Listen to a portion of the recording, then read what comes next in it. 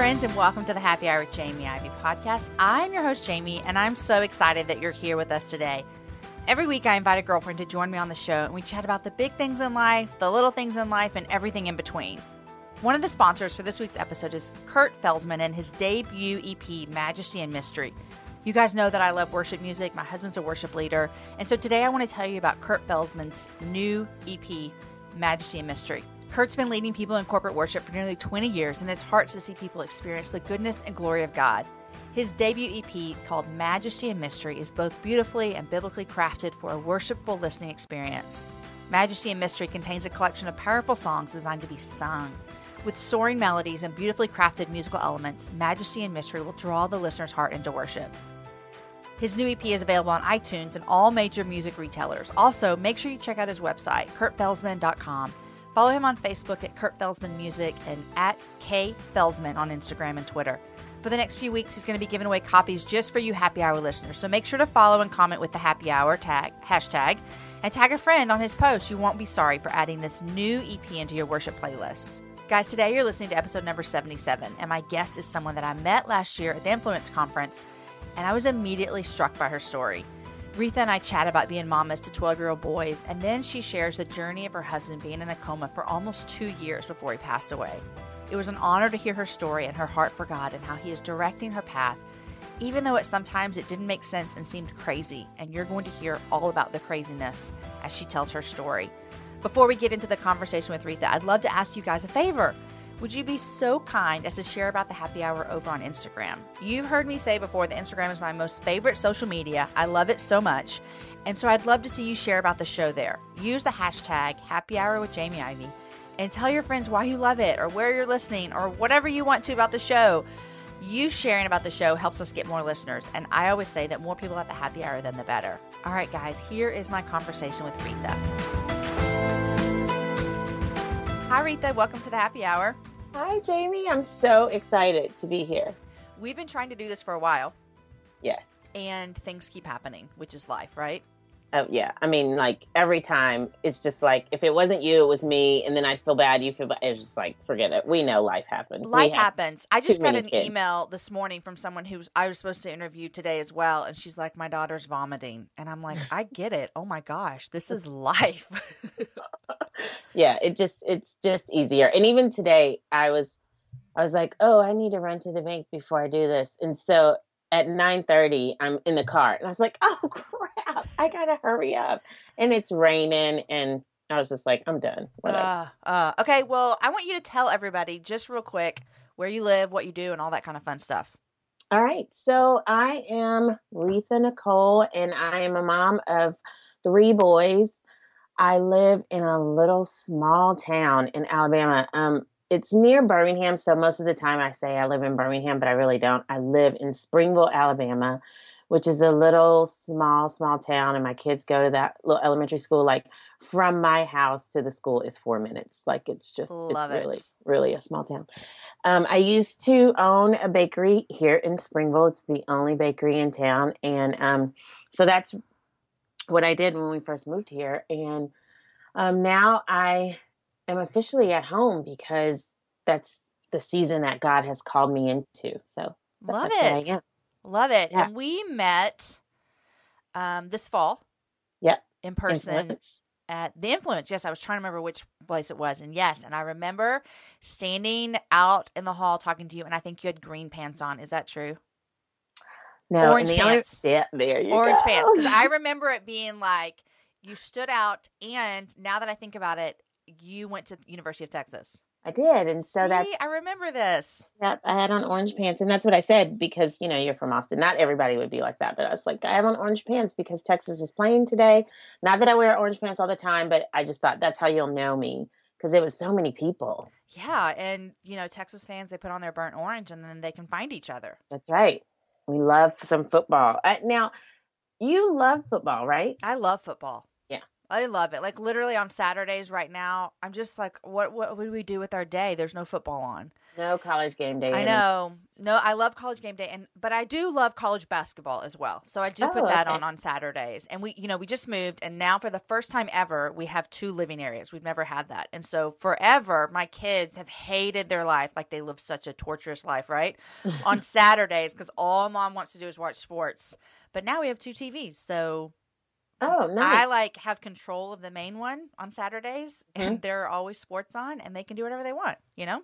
Yeah, we have two. We have kind of the same, a downstairs living area and then an upstairs. And so, yeah, they can do their own thing. But now I have boys, so they love sports, so Yeah. they don't mind the Yeah. watching. But now your kids don't play 3 of my football, right? kids, no, one of my kids plays football. One Oh, football and baseball, one plays soccer, and my daughter plays softball. And then my oldest, who is just, this is so funny, like this nature versus nurture thing. Our oldest is our only biological, and he does not like any sports, and he is into music, the arts, and he is playing saxophone, and he is just like his daddy. And so it's so funny that like Aaron and I created together this son. I love sports. Aaron loves the arts, and he loves the arts. the arts. Yeah. And then our other kids are kind of into sports more. So it's kind of funny, we just, Best of both. yeah, we let them do their thing, and it's just what they like. And so there we go.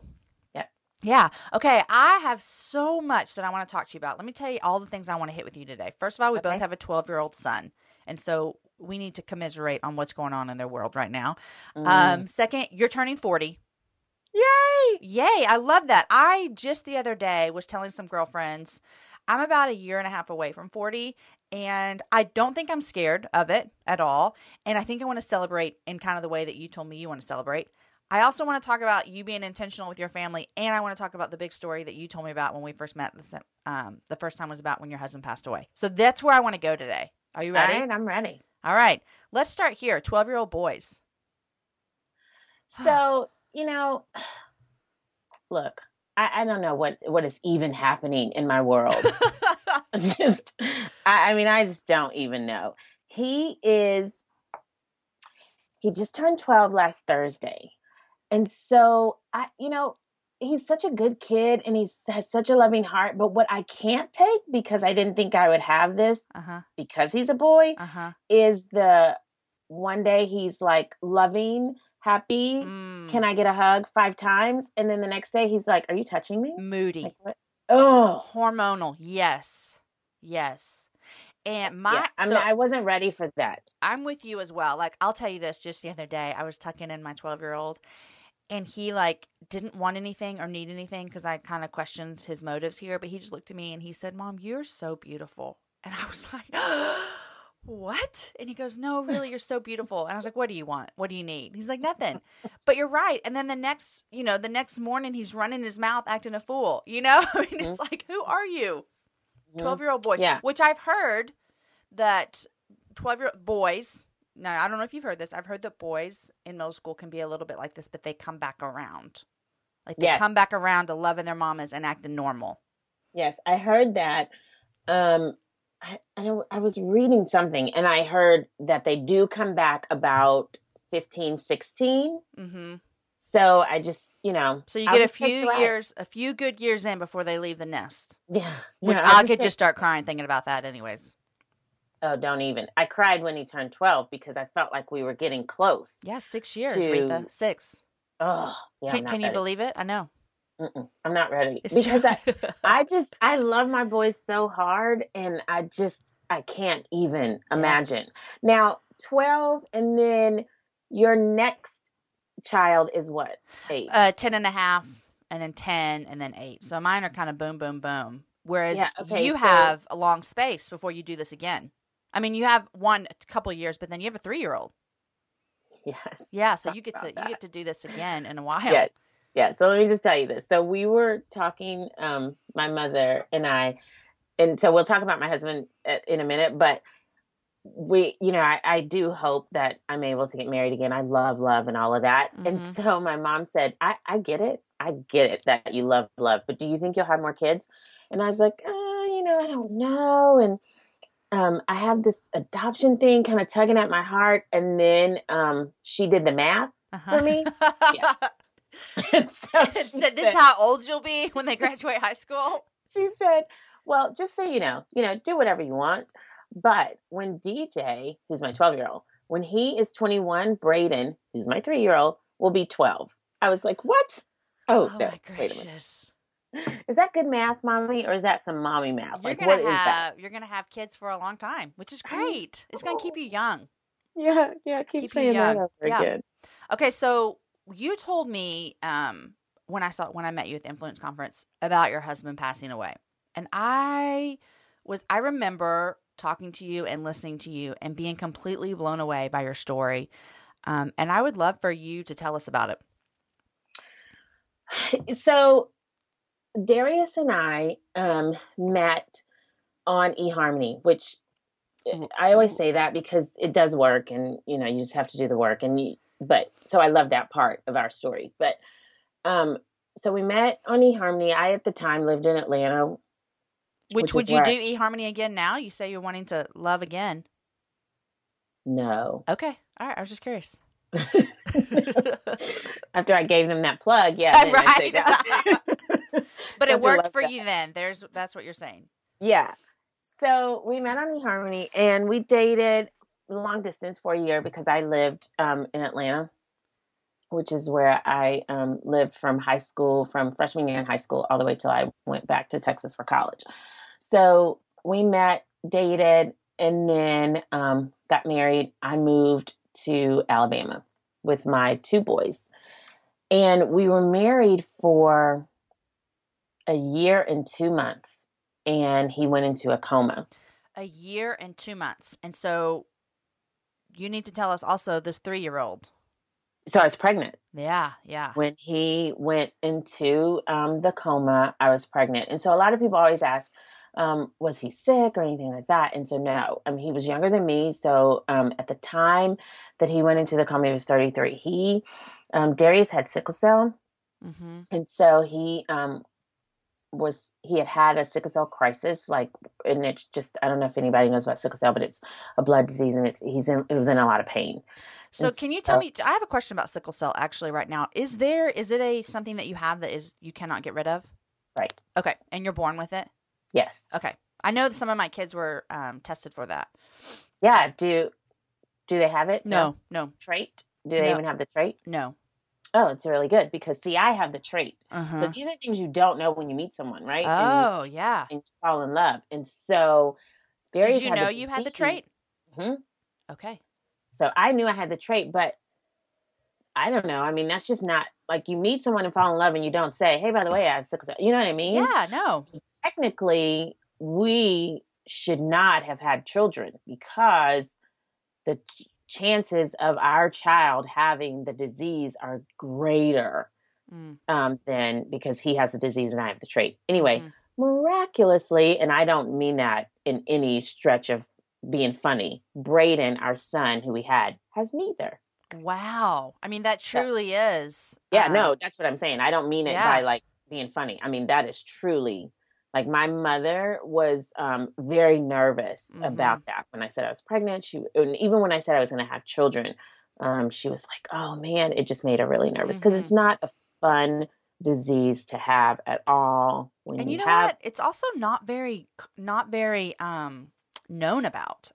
Maybe that's because am I correct that this is something that only African Americans can carry?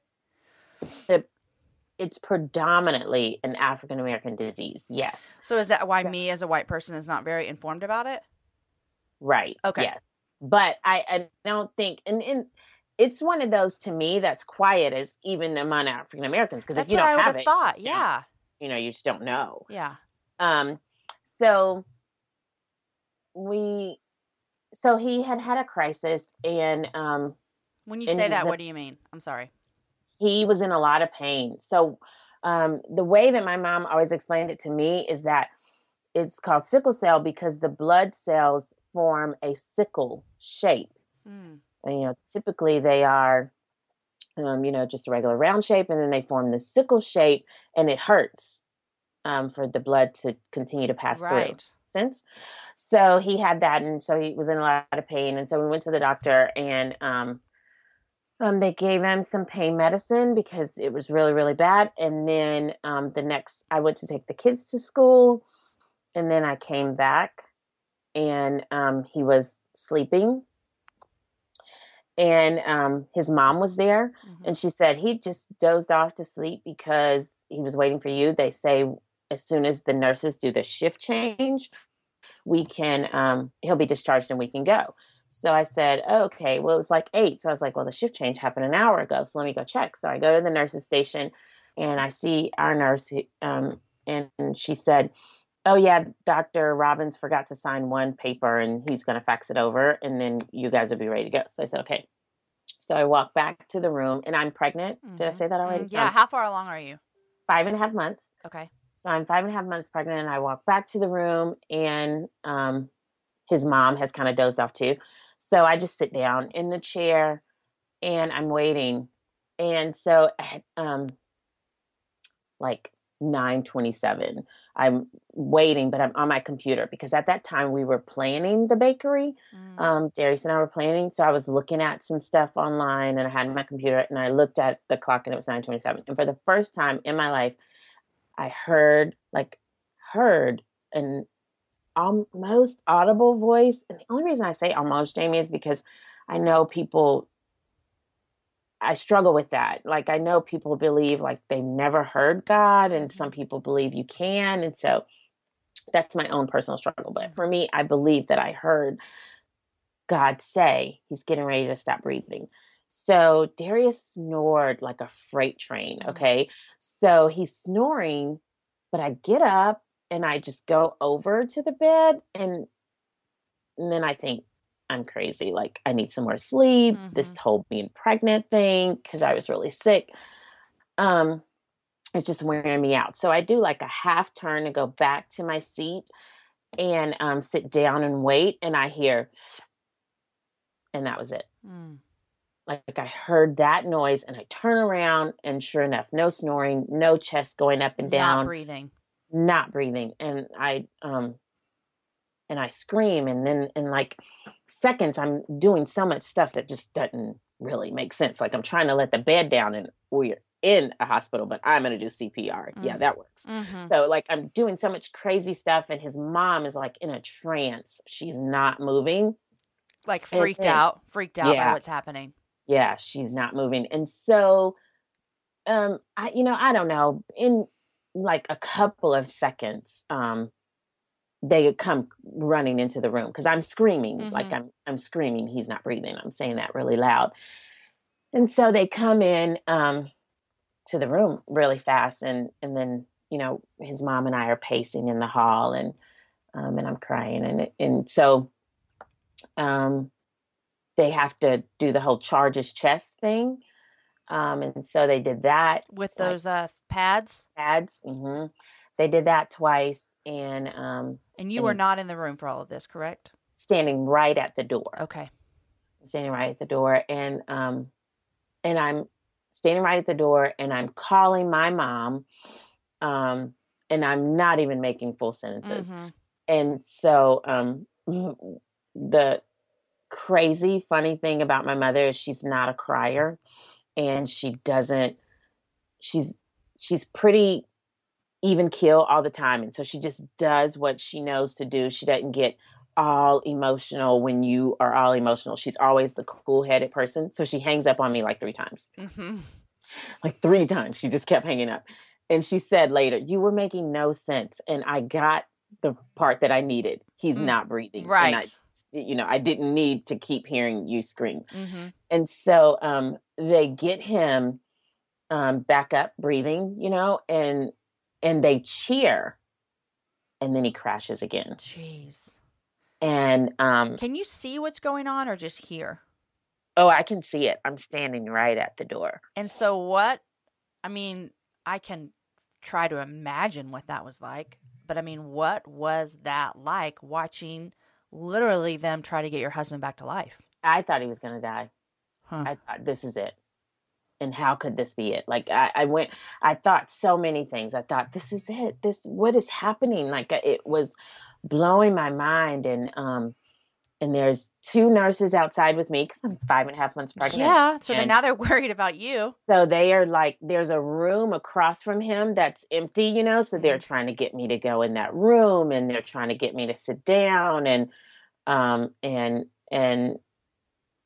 they're trying everything. And I see something there. I mean, it's full on people in that room, and they're putting tubes in him, and they're shocking him. And it was just the craziest thing ever. And then the second time, they get him back up, and then we ran to ICU. And the hardest part is, and I know that there's nothing that they can change about this, but I think that people in the medical profession should just know how hard this is. And I know that they're like, there's nothing we can do because we are trying to save your family members. So it's really not about you at this point. But the hardest part was once we ran to ICU, they made me wait outside. Yeah, you can't go in. Yeah. Yeah. And so I literally felt like I waited in that waiting room forever. I mean, forever. And time-wise, it was probably about 90 minutes. And were you, I often, I'm weird like this, and I don't think this is okay to do this, but I often wonder what I will be like in a situation like this. Because let's be honest, life is hard, and life throws these things at you, and the chances of this happening to me or anyone else that's listening are greater than they should be. Right. I often wonder if I would be the calm freaker outer or the crazy freaker outer. What were you? Because it's so weird. I am typically a crier. Like, I cry at movies and, the Folgers commercial and, all of that. I'm typically a crier. So I thought that I would be hysterical, but I just was silent. Just a silent cry, just a constant cry, but just silent. I didn't have words, and I'm a talker too. I'm an extrovert, and I'm a talker, a sharer, and I love all of that. And there was nothing to say. Nope. And there was nothing I wanted anyone to say to me. Who was with you in those 90 minutes? His mom? His mother. Yeah. His mom. It was just his mom and I. And she is typically quiet. And so she was quiet. Yeah. And so we just were quiet. And they didn't put us in the regular waiting room. They had at this hospital, a prayer room. And so we were alone in there. And the only thing that his mom did that was audible was every so often she would pray out loud. But we were silent for those 90 minutes. And then after the 90 minutes, I went in the room by myself. She did not even want to. She did not want to. She didn't want to for a while. It took her a couple of hours. Because she'd seen the same thing you had seen. Do that. And that's her baby. She had seen the same thing that I had seen. And then 2 years prior, she had just buried her husband. Oh, okay. He had a long battle with cancer. And so it was tough for her. And that is her baby. Darius was one of 5, and he was her baby. And, saying this out loud, it will be no surprise to his family, but he was her favorite. And she said that, she joke and say that all the time. So, yeah. So after that, it was... So 90 minutes, you go into the room with him, and what was the diagnosis? What were they telling you? What was happening? So after the 90 minutes, they say that I can come in. And at this point, I think maybe because I was pregnant, they had the nurse manager, not just the charge nurse, but all a nurse manager. I don't know. Anyway, she was there. And I remember her so vividly. She had such a sweet spirit is why I remember her, but she was there. She came to get me, and they had 2 other nurses. And that room was like nothing I've ever seen. And what do you mean? At that point. there was just too many machines in there. I see. It was so much. And he was on a ventilator, and they had all kind of IVs going, and it was pretty crazy. And so I did the thing that I didn't know anything else to do but climb into the bed. Mm. And so that's what I did. So you climbed into the bed with your husband. Mm-hmm. I stood there for a little bit, and then I just climbed into the bed with him and cried. Wow. And I just climbed into the bed and cried.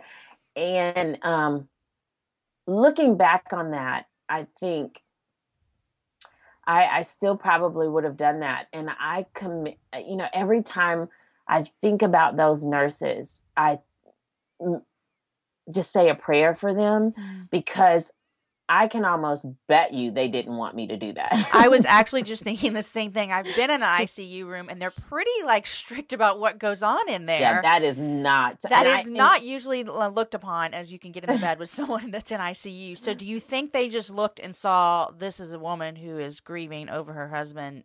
This is traumatic. Let's let her be? Yeah, I think that there were a couple of factors that played into that. One, we are young for that to happen. Darius was 33 when this happened. I was pregnant, visibly pregnant. And it was in an instant, our life changed. Right. I mean, you were about to be discharged. Yeah. I mean, we were waiting. And praise God, you hadn't been discharged. Right. Yeah. Yeah, exactly. So I think that, through all of that, they just said, okay. And then, not that they know me, but I think that you kind of can get a vibe from a person. And I mean, Jamie, there's a lot of things you're just not going to tell me no to. Right. I mean, my husband is in the bed. I'm getting in bed with him. I mean, there are just some things that's just not going to happen. Yeah. So I just, and tears, I think, the crying was a bit much. And they were like, how do we say no to this? How do we tell her to get up? How do we do that? And what would we want? Tell her no and get in a chair and hold his hand? Like, right.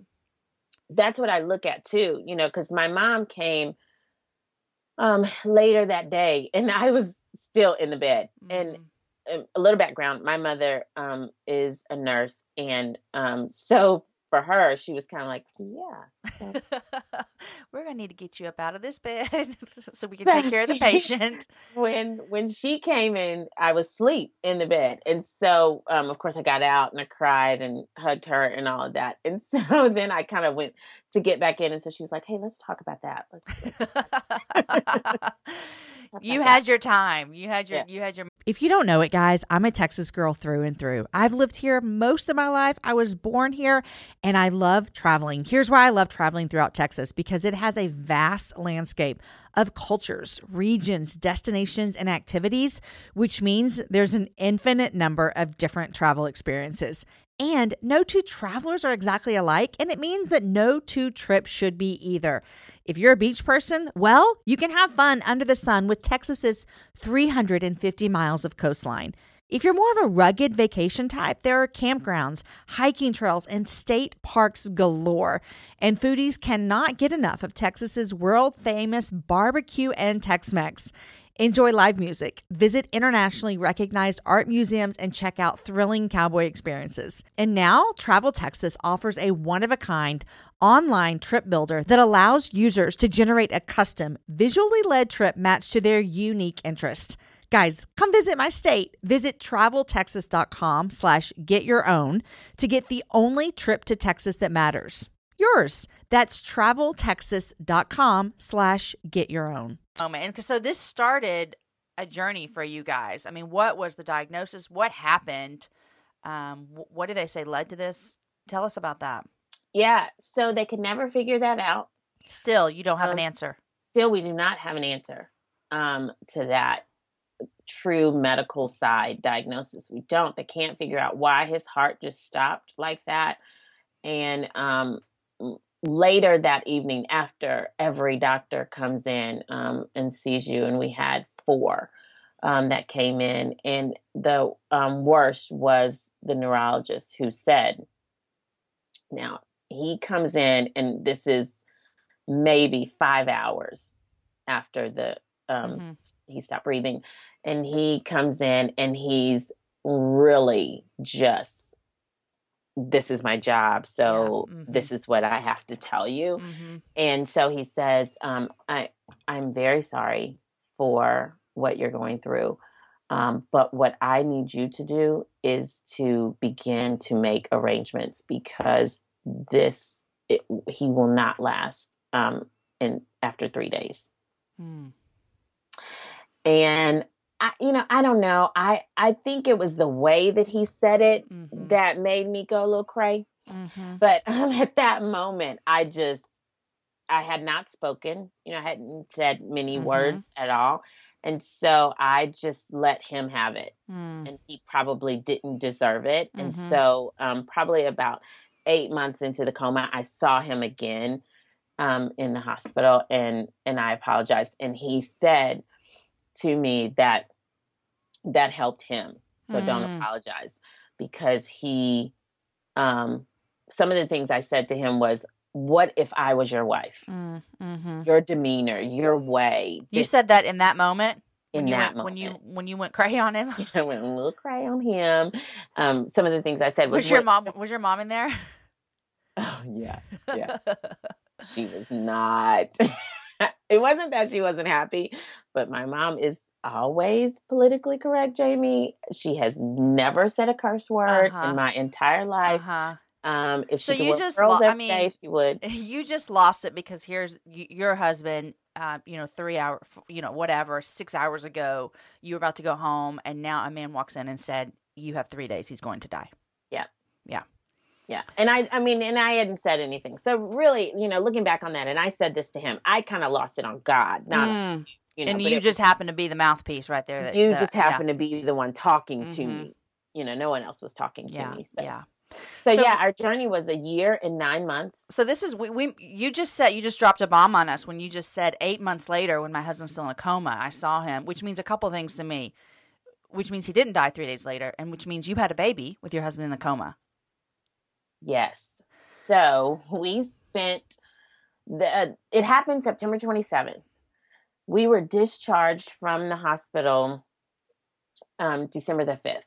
And with your husband in a coma.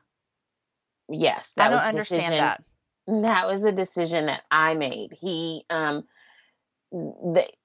that point, medically, they felt like they've done all he can do. He's going to be in this space until something else happens. Until he dies? Is that what they were saying? Or basically, yeah.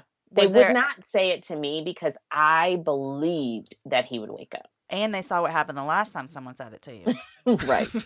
And I believed he would wake up. So they wouldn't say it to me. So they suggested that we go to a rehab facility, nursing home, hospice, any of those. Those were my choices.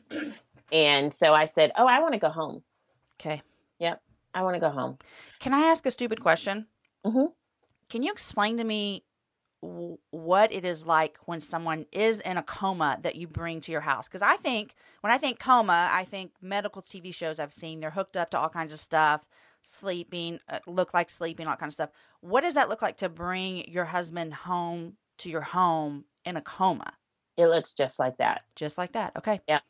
So so I chose to go home. And so then they set everything up. The hospital put you with a caseworker, and they set everything up. There's home health, So they bring out a hospital bed, IV poles. Got it.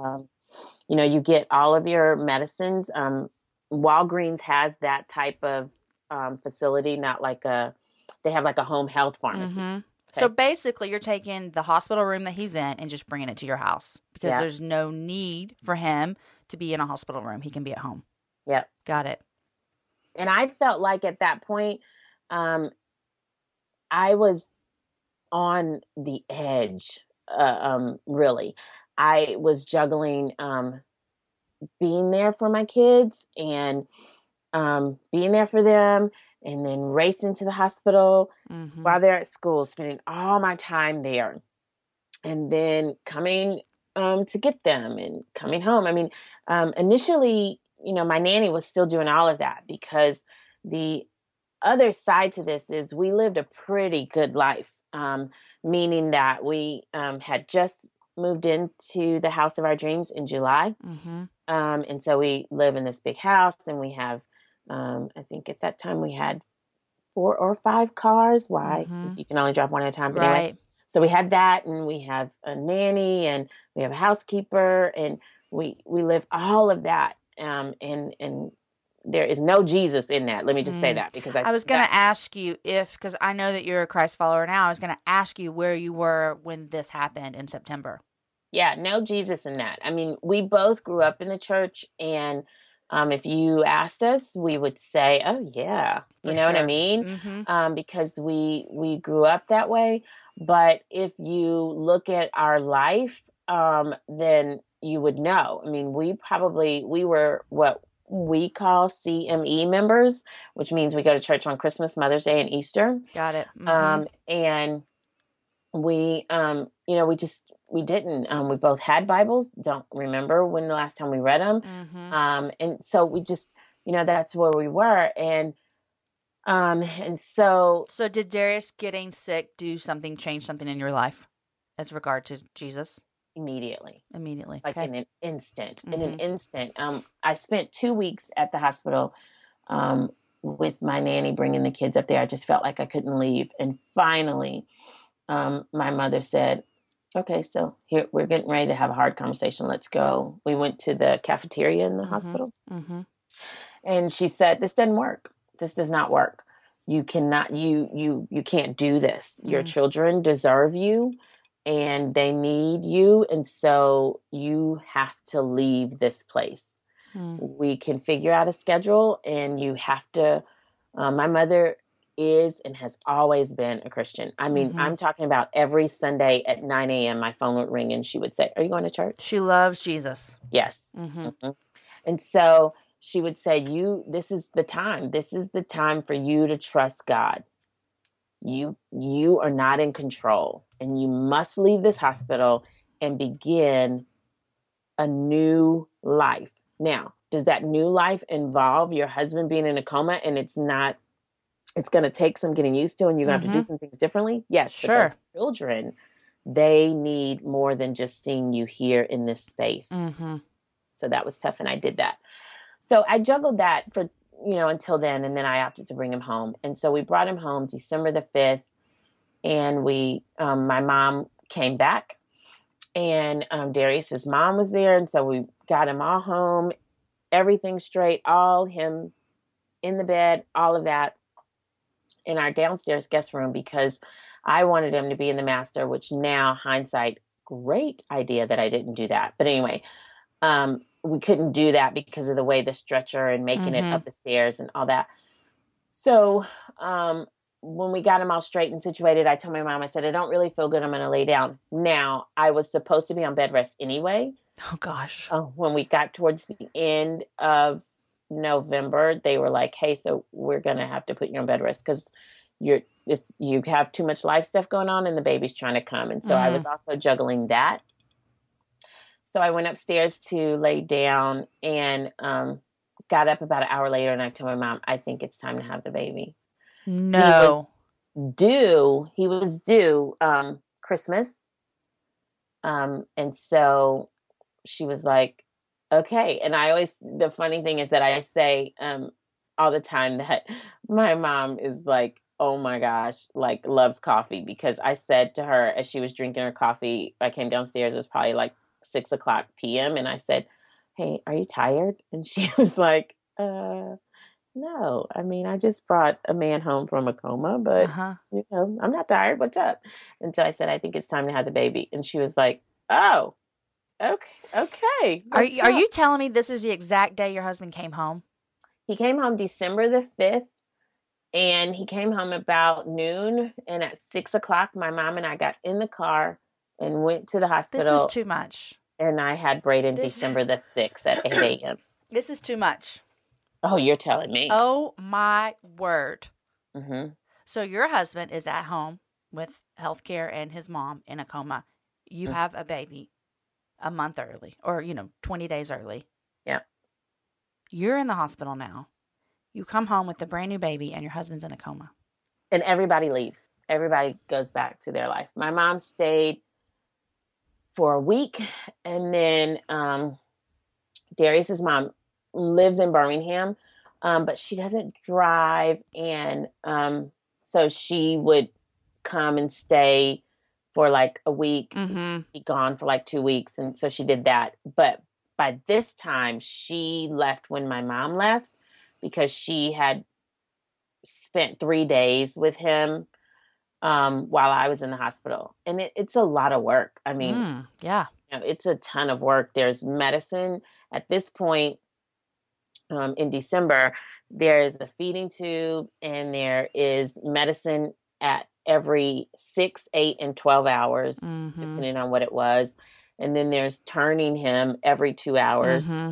So it's a lot. So the new year rolls in, and a question I'm having as well as I'm listening is, did they ever come to you and say, I mean, was your husband alive because something was breathing for him, or was he breathing on his own? Yeah. So when we left the hospital, prior to that, he came off the ventilator. Okay. And he just had a trach. Okay. And we did a trach because I would not at that point sign the do not resuscitate. Okay. So it would, that's just the easiest thing to do. So yeah, he had a trach and but he was not on a breathing machine. No. So the new year comes in, you have a new baby, you're September, October, November, you're like 4 months in. Yeah. What's the next 4 months look like? Because I know you said he passed away after 8 months. No, a year and 9 months. We went back to the hospital. Oh my gosh. We were in a coma state for a year and 9 months. So the same thing happens every single day. Same thing. Medicine, rolling medicine. I mean, it's like Groundhog Day all over again. The same thing every single day. Every day, unless there are little spurts where he gets pneumonia and we got to go to the hospital, or he gets a urinary tract infection and we got to go to the hospital. And so it's the same thing. So question for you as a wife, what did this do to your relationship? Like, what did you feel like when you journeyed through this year and 9 months, almost 2 years of your life, of having a husband that you were caring for that was completely non-responsive to your words, to your love, to anything? How was that for you? So that was really tough. And so I'm going to share something that I have not shared publicly. And I'm going to share it on your podcast. Even when I wrote the story on my blog, this piece that I'm about to tell you, I did not share. Okay. And I didn't because through this journey, there are bits and pieces that I've just totally relied on God to tell me what to do and when to do it. The coma changed my life, and I was able to see God in a fresh new way. And at that time in the coma, I didn't know what he was doing, and I still don't fully know. But, now, like when I met you, that was the weekend that God called me and said, this is what you are to do with the rest of your life. So when you get back, you got to close that bakery, and you are to share your story and tell people how living the good life with no Jesus is not really the good life. And in an instant, it could all go away. Because you walked that road. Right. So that all happened when I met you. And it's so amazing to look back and think of all the times that we didn't talk and we were supposed to talk. It needed to happen this way, because if we had talked then, like, I didn't really have anything going on, but now I have the podcast and the blog, and I'm able to speak, and I'm trying to speak more just because that's my mission. Like, now he revealed to me that that's my mission. But anyway, so how did that feel as a wife? So rewind back to 2 weeks into the coma. My life has been crazy, and I look up and I think, oh my gosh, like I did not even tell anyone from Darius's job, because he has a pretty good job, that Mm-hmm. what the heck is going on? Like he just doesn't show up for work? Yeah, like, and we weren't on social media or anything like Yeah. that. So I was just like, oh my gosh. And we didn't have house phones. We only had our cell phones. It just was weird. Yeah. Anyway, so You just had a lot going on. You forgot to mention to his work. yeah. I mean, And so yeah. were they calling? Could they have been calling his phone? Is he fired? Because this is our health insurance. Right. Like, what in the world? So they put all of his belongings in a bag, and so I opened the closet in the hospital and I get that bag out and I'm like, oh, I got to get a cell phone. So I get his cell phone out and of course it has a passcode and I'm like, oh crap. Yeah. So I try everything and finally, right as it's about to be like, it's locked and erased, lady. Yeah. I get his passcode right. And in the whole time you're doing the passcode, if your phone has been off, it's like buzzing and text messages and voicemails and it's going nuts. And so I finally get it right. And I call his boss and he is like, okay, well, don't listen to any of my voicemails, because I was like freaking out that something had happened and blah, blah, blah. So we go through all of that and he's like, I'm coming up there. And at this point I wasn't wanting to see people. Mm-hmm. This is 2 weeks into the coma. And so I just said, okay, but I thought, please don't. Yeah. And so I hang up with him and then I go and think, okay, it's like a slew of texts. And so I go through the text. And so anyway, fast forward, he was having 3 affairs. Mm. So when you ask me how I was doing as a wife, I knew that I was on a mission from God. Oh man, I've told this before, Jamie. I can't believe I'm at this point, but it's a lot. So I read it like a novel. And I'm sitting in the hospital room in the rocking chair next to him, and I'm just floored. I just can't catch my breath.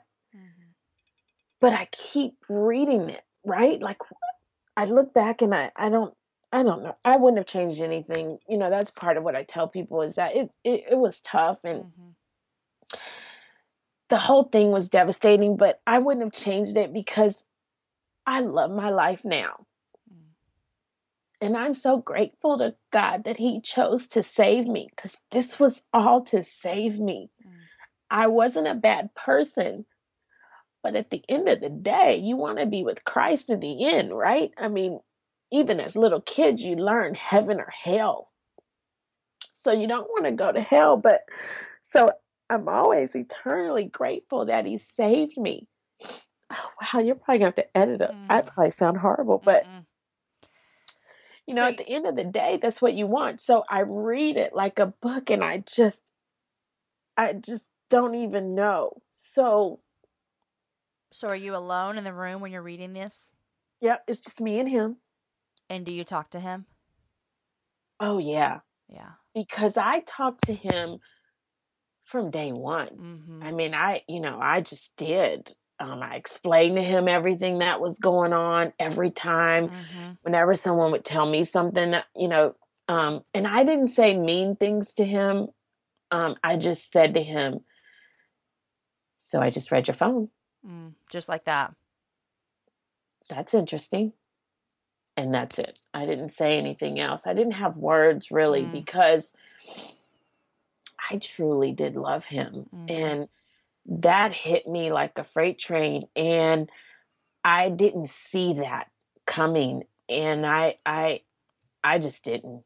Who does? I mean, no one sees that coming. And so my question now that you've said that, you then brought your husband home almost 2 years later that he is at your house. Did you, you said you loved him, and I'm assuming that you forgave him. Am I I right? forgave him right then. Yeah. I forgave him right then. You know, that's when the coma happened, probably when he didn't pass after the 3 days, I knew that in my heart, I said, okay, God, there's something. There's something here. There's something going on. So I knew that there was something. And I began to ask God, what is this? Why did you do this? And I tell people all the time, when people say, don't ask God why, it all depends on your posture. Ask him why so that he can tell you why and what happens next. Don't ask him why like in a mean way. I'm asking him why because I need information. There's something you're doing that you would allow me to meet this man, a year later get married, a year later he goes into the coma, 2 years later he dies. There's a reason. And so I'm asking you why so that I can know the reason.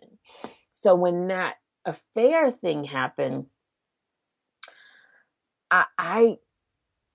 it was like, what? Well, then the tricky part was that God said that I couldn't tell anyone. So I didn't. Until when? I told my family and his family December 31st of 14. After he had already passed away. Right before he did. Okay. Right before he did. And how did that go over? Oh, my mom didn't talk to me for 2 days, literally. Because she was mad that you hadn't said anything? She was hurt. Her words to me was, that hurt that you walked through that alone. I mean, I get that. She was hurting for her baby. Yeah. Yeah. I'm an only child. So that was hurtful. But, I didn't know then why he said don't tell anyone. But here's the why now, because I always want people to get this. The reason that, and so you must be obedient when God gives you the hard stuff. But the reason that he didn't want me to share it is because then everyone's focus would have been on me. And everyone's focus would have been on everybody that loves me would have been trying to get me to get out of that. Right? Like he could stay with his mother or put him in a facility. Right. And, all of that. Well, if all of that happened, then I'm not who I am right now. Because that had to happen. Same thing with when I said to God, oh my gosh, like, why? Why would you let me meet someone, marry them, and then do this? Well, if God has a certain plan for your life, then he has to, depending on who you are, get you to a place where you're by yourself. So I said this at the beginning. I'm social, Jamie. I'm social. In everything that I do, I'm pretty social. When I sold real estate, I was at the top of my game. I was rookie of the year, and I knew, I know a lot of people, and I do that really well. Well, here in Alabama, I don't know nobody. And I'm in like smallest of small towns. And, and I was in a new construction neighborhood, and on my street the house that we purchased was at the far end of the street. We were the only house at the far end of the street. If you go down our street and down a hill, there's more houses. So I was literally by myself. And when my family hears me tell the story, or when they read it on my blog, it's hurtful to them because they feel like they weren't here, or they were, all of that. And I say to them, I'm not even going to process that because it had to happen this way. Yeah. So don't even take that cross of I wasn't there enough for you, or it had to. It's hard. So I imagine, geez Louise, finding that out as your husband's in a coma. I love the way you talk about like loving your husband and forgiving him. But I would guess that there had to have been some animosity sometimes come up, and just think like, man, all of that and this. Every time someone says, oh my gosh, y'all just love each other so much. Mm-hmm. And this is just such, every time. There it pops up.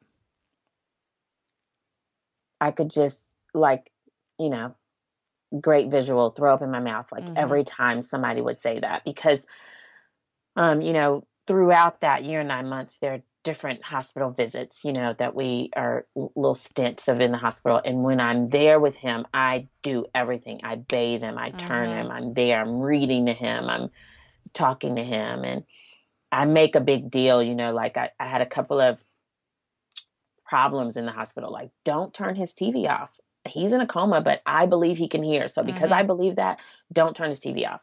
Don't, you know, leave stuff on his bed, because if he was if he was awake and talking, awake, you wouldn't do that. You wouldn't leave, you know, alcohol swabs on his bed and stuff like that. So don't do that.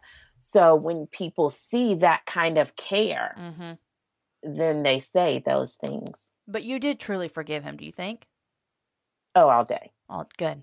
But it doesn't make it easy. All day. I truly, it doesn't make it easy, but, you know, I truly did forgive him, because one of the things that I learned, because, okay, I'm home by myself all the time, and I'm gonna, like, for me, I'm like, I'm all in. Whatever you say, God, I'm all in. Because at that time I was like, if I'm going to be all in, because I want him to wake up, right? Like, I want to be all in. We're going to change our life. It was probably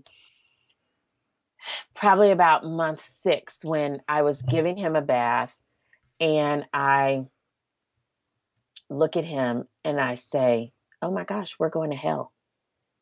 Like, that's it. Like, I'm talking to him and I say, do you realize that? I said, we live our life, great life, but we don't know him. And he's not going to invite us. Like, I'd been reading the Bible and listening to sermons, and I was just like, he's not going to allow us to come and live with him if we don't know him. We don't have a relationship with him. So why would he let us come and live with him just because we are good? It doesn't work that way. And so, like, I'm home by myself, just me and him, and I'm giving him a bath, and I'm saying all of this. And I said, okay, so that's it. Like, I stopped right then, and I prayed the salvation prayer, because that's what my grandmother taught me when I was a kid. And so, you know, he can't go and be baptized. And, you know, at that point, neither could I, because I can't leave the house. But, and so I did that. What I believe in my heart is that God allowed him to stay in this coma for 1 year and 9 months, because when he passed, he just didn't wake up. I mean, it wasn't like anything new happened, right? So I believe that God allowed him to stay in this coma for 1 year and 9 months so that we both could be saved through this. Because, and I believe that, Jamie, because medically, he just didn't wake up. You know what I mean? He just didn't talk, but, you know, but his organs were all fine, and he was just there. And I will forever believe that God did it that way. Like, he didn't lose weight. He wasn't like, I mean, I'm turning and lifting a 209-pound man all the time. He didn't lose weight. He never looked frail. He never looked sickly, any of that. And I believe that God did that for me, because if he looked frail and lost weight and looked sickly, then I would have been focused on that. And God wanted me to focus on him. Does that make sense? Yeah. So if I didn't forgive him, then I don't get better. Right? Yeah. You know, like, people say all the time, oh, well, I forgive so-and-so, but I don't forget it. And what I always say to that is, then what you've done is you've put a fence around your heart, and you've said, I forgive you, but I'm putting this little fence up because this hurt me, or it makes me sad, or it makes me depressed, and I don't want that feeling to ever come again. So I'm going to protect myself. So I'm going to protect myself. Yeah. And God says that's not protection, and that's not forgiveness. Yeah. Because when you do things, I throw it into the ocean, never to be seen again. And so, as hard as that is, that's what we have to do. Yeah. And so that's what I did. But everyone can't do that with your stuff. Does that make sense? So that's why God didn't want me to tell people, because everybody can't do that. Like everybody, no matter what, would have been like, I don't know, why is she over there taking care of that? Like, you know? Yeah. Yeah. Everybody can't do that. And Yeah. so when I did tell them, because they had seen the transition of me as a person, then they didn't focus on that. Right. Yeah. I'm telling you, forgiveness is one of the strongest ways that we as believers get to point people to Jesus. Yeah. Because there is, I mean, I think this is a bold statement to say, but there is nothing that is too big to forgive because of what we've been forgiven of. Right. I mean, we've been forgiven of everything that we deserve. Jesus took that on. And so I think that we can say there is nothing too big for us to forgive.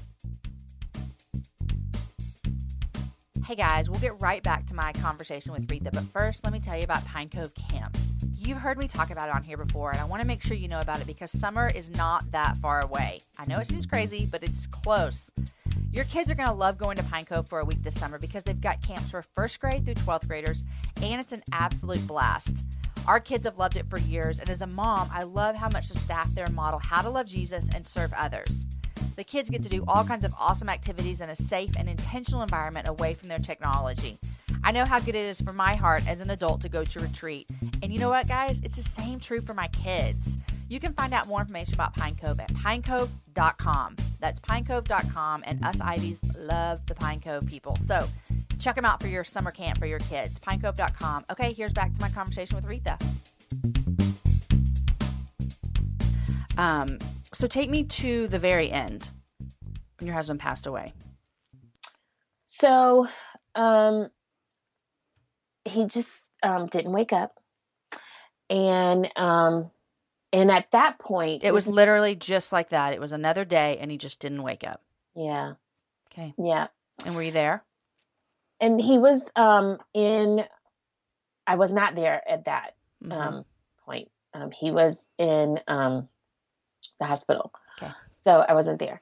And at that point, we had the do not resuscitate. Okay. Because probably about 3 months before that, we had a hard pneumonia road in the hospital. And they, at that point, said, you know, we don't think he's going to make it out of this. I mean, he had pneumonia like 5 times.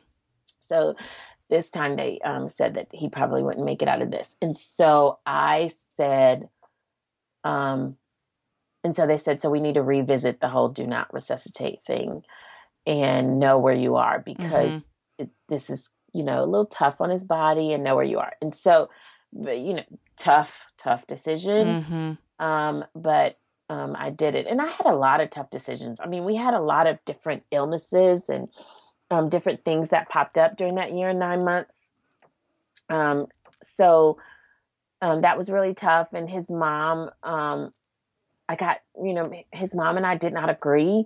And so that was really tough. And I said to my mom, like, you know, at that point I was selfish, and I said to my mom, like, what does she want me to do? Like, I don't know what she wants. And so my mom, you know, always practical, she got right in my face and she was like, that is her baby.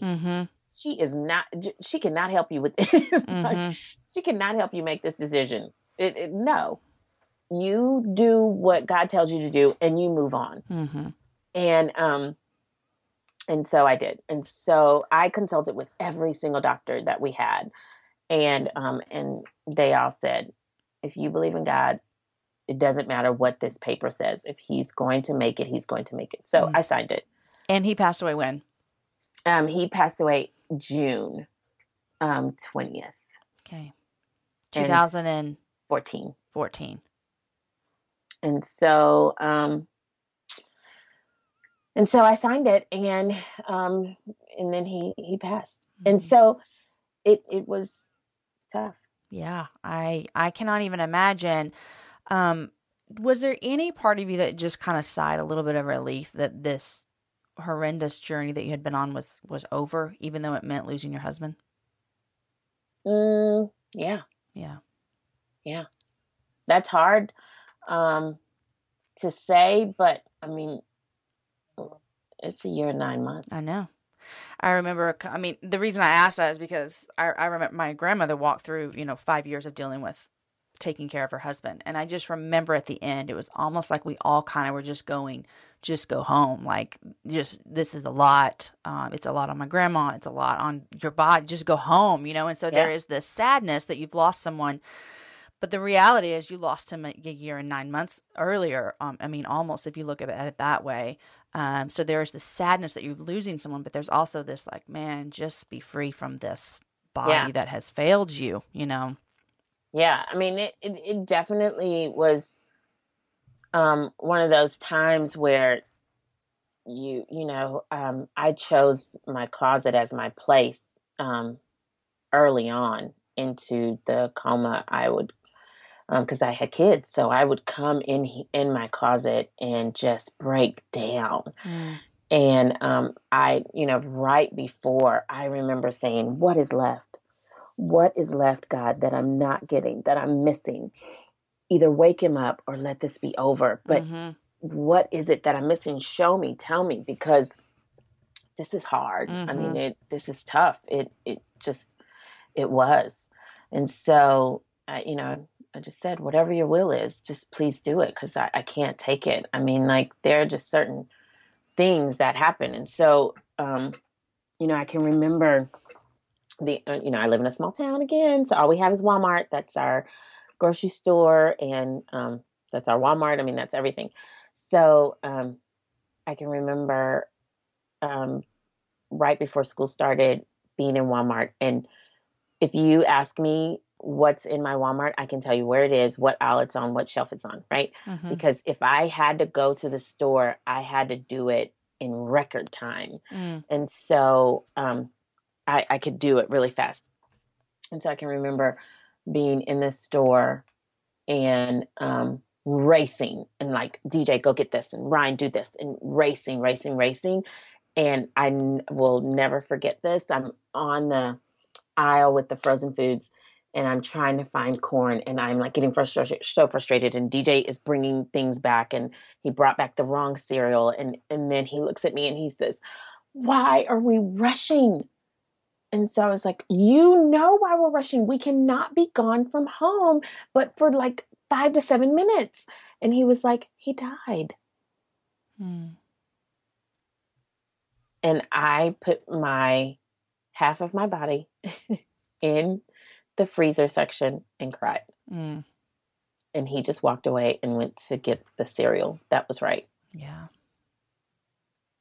And so it took a minute. I say that because I always want people to know that it's not instant. It takes a minute. Whatever God is doing in your life, it's a process. And it's not easy, but just kind of be in it and go through whatever it is, because it did. It took a minute. Wow, Retha, I'm in awe of so many things about your story. I'm in awe of the way that that God changed your life through this disaster, and something that we hope none of us have to walk through. But I'm guessing that some of us that are listening are walking through hard times right now. If we're not walking through them right now, they're on the horizon. And so thank you for sharing your story and the way that God moved you through that. It's great. Okay, there are 8,000 things we did not get to talk about today. Yes, sorry. But we got the good stuff. But I can't not go without hearing your 3 favorite things and what you're reading. Yes. So I am a huge Happy Hour fan, so I could not wait. You're so sweet. My 3 favorite things. I love, love, love your show, which is why that's how I wanted to meet you at Influence, because I was like, oh man, I just got to meet her. This show thing. And at that point, when I found you, you were, I guess, new. I mean, this is show number whatever. You're in the 70s now. Yeah. I just released 76 last week. So yeah, I mean, you're like sailing. But I found you at like 20, and you were like, I hope people like this thing. Is there anyone listening out there? Is what I was thinking. If anybody is listening to this, yeah, I'm loving it. So get on board, people, because I'm loving it. So I couldn't wait to share my 3 favorite things. So one that I'm loving right now is there's this line of perfume and skincare stuff, and it's called Jo Malone. I have And not heard of this. oh, let me just tell you this. And this is because you are a girlfriend type person. Mm-hmm. So this is the best thing ever. I'm so sending it to you. So girl, I love it. It's a scrub and you use it when you're in the shower, but it makes your skin feel like heaven. And it is the best thing ever. So my mom gave it to me, and it's one of my mom's favorite things. So my mom is a girlfriend person too. So what she'll do is if it's her absolute favorite thing, that's what all of her girlfriends get for Christmas. I love that. So that was one of her favorite things. Anyway, so I got it. And so I said, oh, when Jamie asked me this, I'm sending it to her because it is so amazing. Oh, anyway, perfect. I should have all my guests send me their 3 favorite things. Yes. That should be in your That's in the contract, right. Send me your 3 favorite things so we can talk about that. Right. But so that body scrub, I'm loving that. And then so you live in Texas, so you will know this, but in Texas, there's a grocery store called H-E-B. Mm-hmm. Which is where I get my favorite coffee from, by the way, if people listened before. Yep, go ahead. Okay. So, yes, totally loving Texas pecan from H-E-B. Is this your second thing? That's my second thing. You know it's my favorite coffee. I know. So, when you said you loved it, which was a while ago, I said to my family in Texas, hello, people, I need to try that coffee. And so one of my cousins who was just appointed a judge in Houston, and she's the first Black judge, I just had her on my podcast, and she sent me. First Black judge in Houston? In, in this city. This, okay, love county, it. Because they do it by county. Yeah.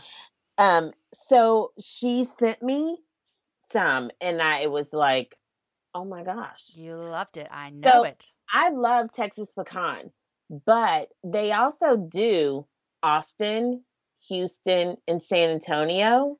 Did you know that? I do know that. I have not tried Austin, which is ironic because I live here. I have tried the San Antonio. Okay, I like that one. And I don't know if I've tried Houston, because here's my problem, and I think I've said this before on here. My new H-E-B in my new town does not have Texas pecan by itself in a box. I have to buy the variety pack. Which drives me crazy because all I really want is a Texas pecan, but they make me buy this whole variety pack. So I wouldn't be a fan of that either. Mm-mm. So yes. So that's my second favorite thing. Okay, I love it. Because I love it.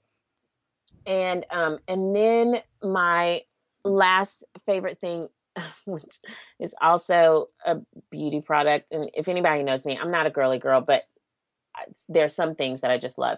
So there's, which everybody may have, but my mom just sent me, because this is one of her favorite things, this Clarisonic brush for you to do your face. It spins. Was it get all the dead cells off, skin cells off or something? Yes, but it's so you put a little dab of your face soap or whatever on it, and then turn it on, and it just vibrates all over your face and washes your face for you. That sounds amazing. And you know what I could do with that is I could give that to my daughter's Story, and she would do it for me. And I would just lay down on the bed. There you go. And act like I'm at the spa.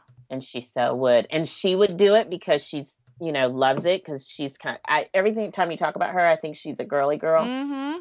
Yeah. Totally. Yeah, so you love it. So those are okay. I love those 3 things. What are you reading? I am now reading Breaking Busy by Allie. Oh, by Allie, yes. Yep.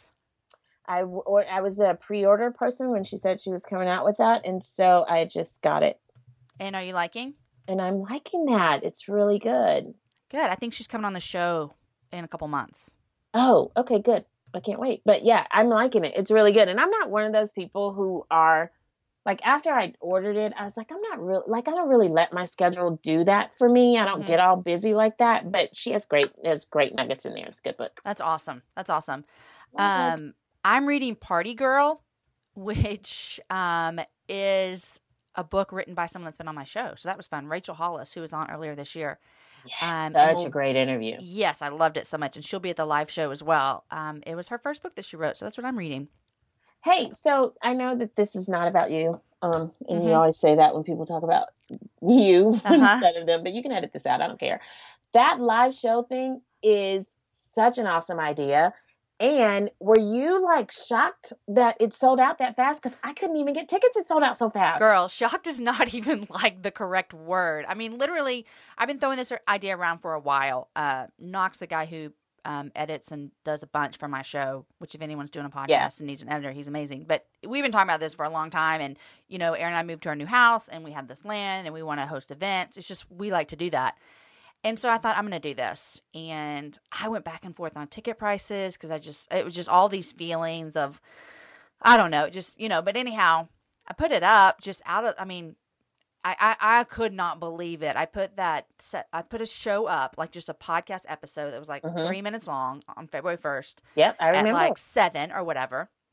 And in an hour and a half, all the 50 tickets were gone. And people were like, wait, I didn't even know about it. And so then I said, okay, I'm going to put 50 up in the morning. And in 13 minutes, they were gone. I mean, literally, I looked at my computer and I was like, this is crazy. What just happened? And oh my gosh. March, right? Yeah, 120 women are coming to my house. Yep.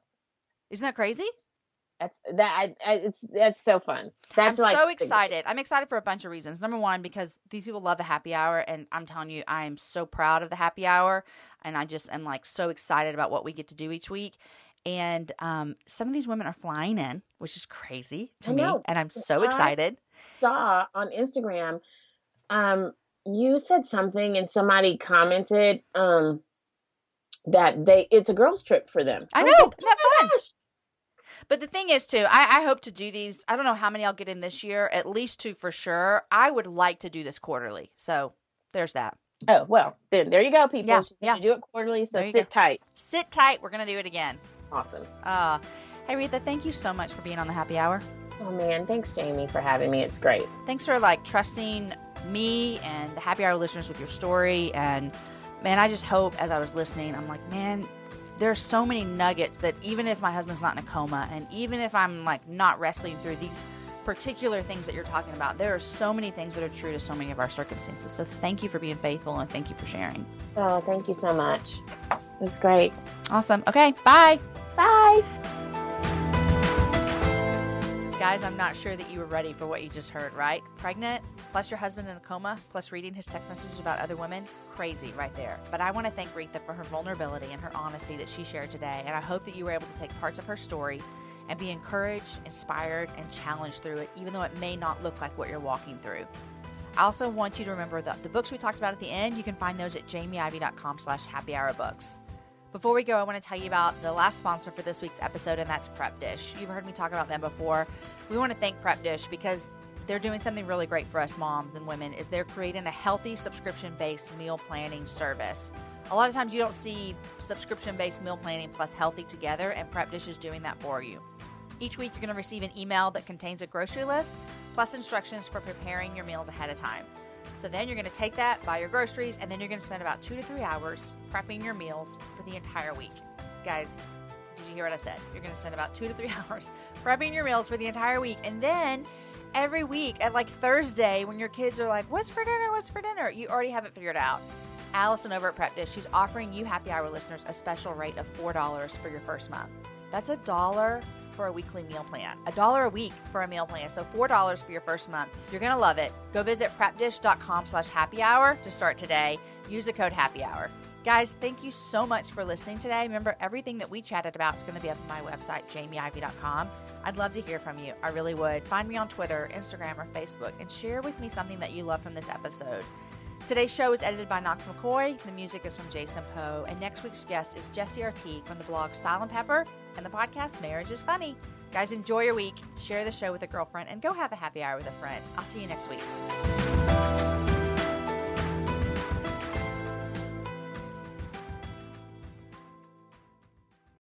You guys, in January of 2024, I made a commitment to myself. I wanted to get stronger, which meant I needed to get in the gym, which means I needed to move my body in different ways. You guys know I love to walk. Well, it's spring, and spring is the best time for us to start a new workout routine. It's our yearly collective warm-up, and Peloton is here for everyone's yearly warm-up. This is the best time to get into a good rhythm, to tap into your power and build towards your summer you. I love my Peloton. It accommodates to my schedule with a variety of class links to choose from. I can choose a 30-minute class. I can choose a 45-minute class. If you only have 5 minutes, there's literally a class to get you moving your body in 5 minutes. Peloton has a range of class types fit for every goal and every mood. There are classes if you want to hear country music, if you want to hear rock, if you want to go back to the 80s. If you can't run, take a walking class. Need some grounding? Try yoga. If you want to level up, go for their Pilates or HIIT workouts. Here's what I love is that you can move at your own pace. And that is what I'm learning that my body needs right now. It needs to move at its own pace. Peloton makes the process easier with personalized recommendations and guided programs that take all the guesswork out of working out. You guys, we think about so many things during the day.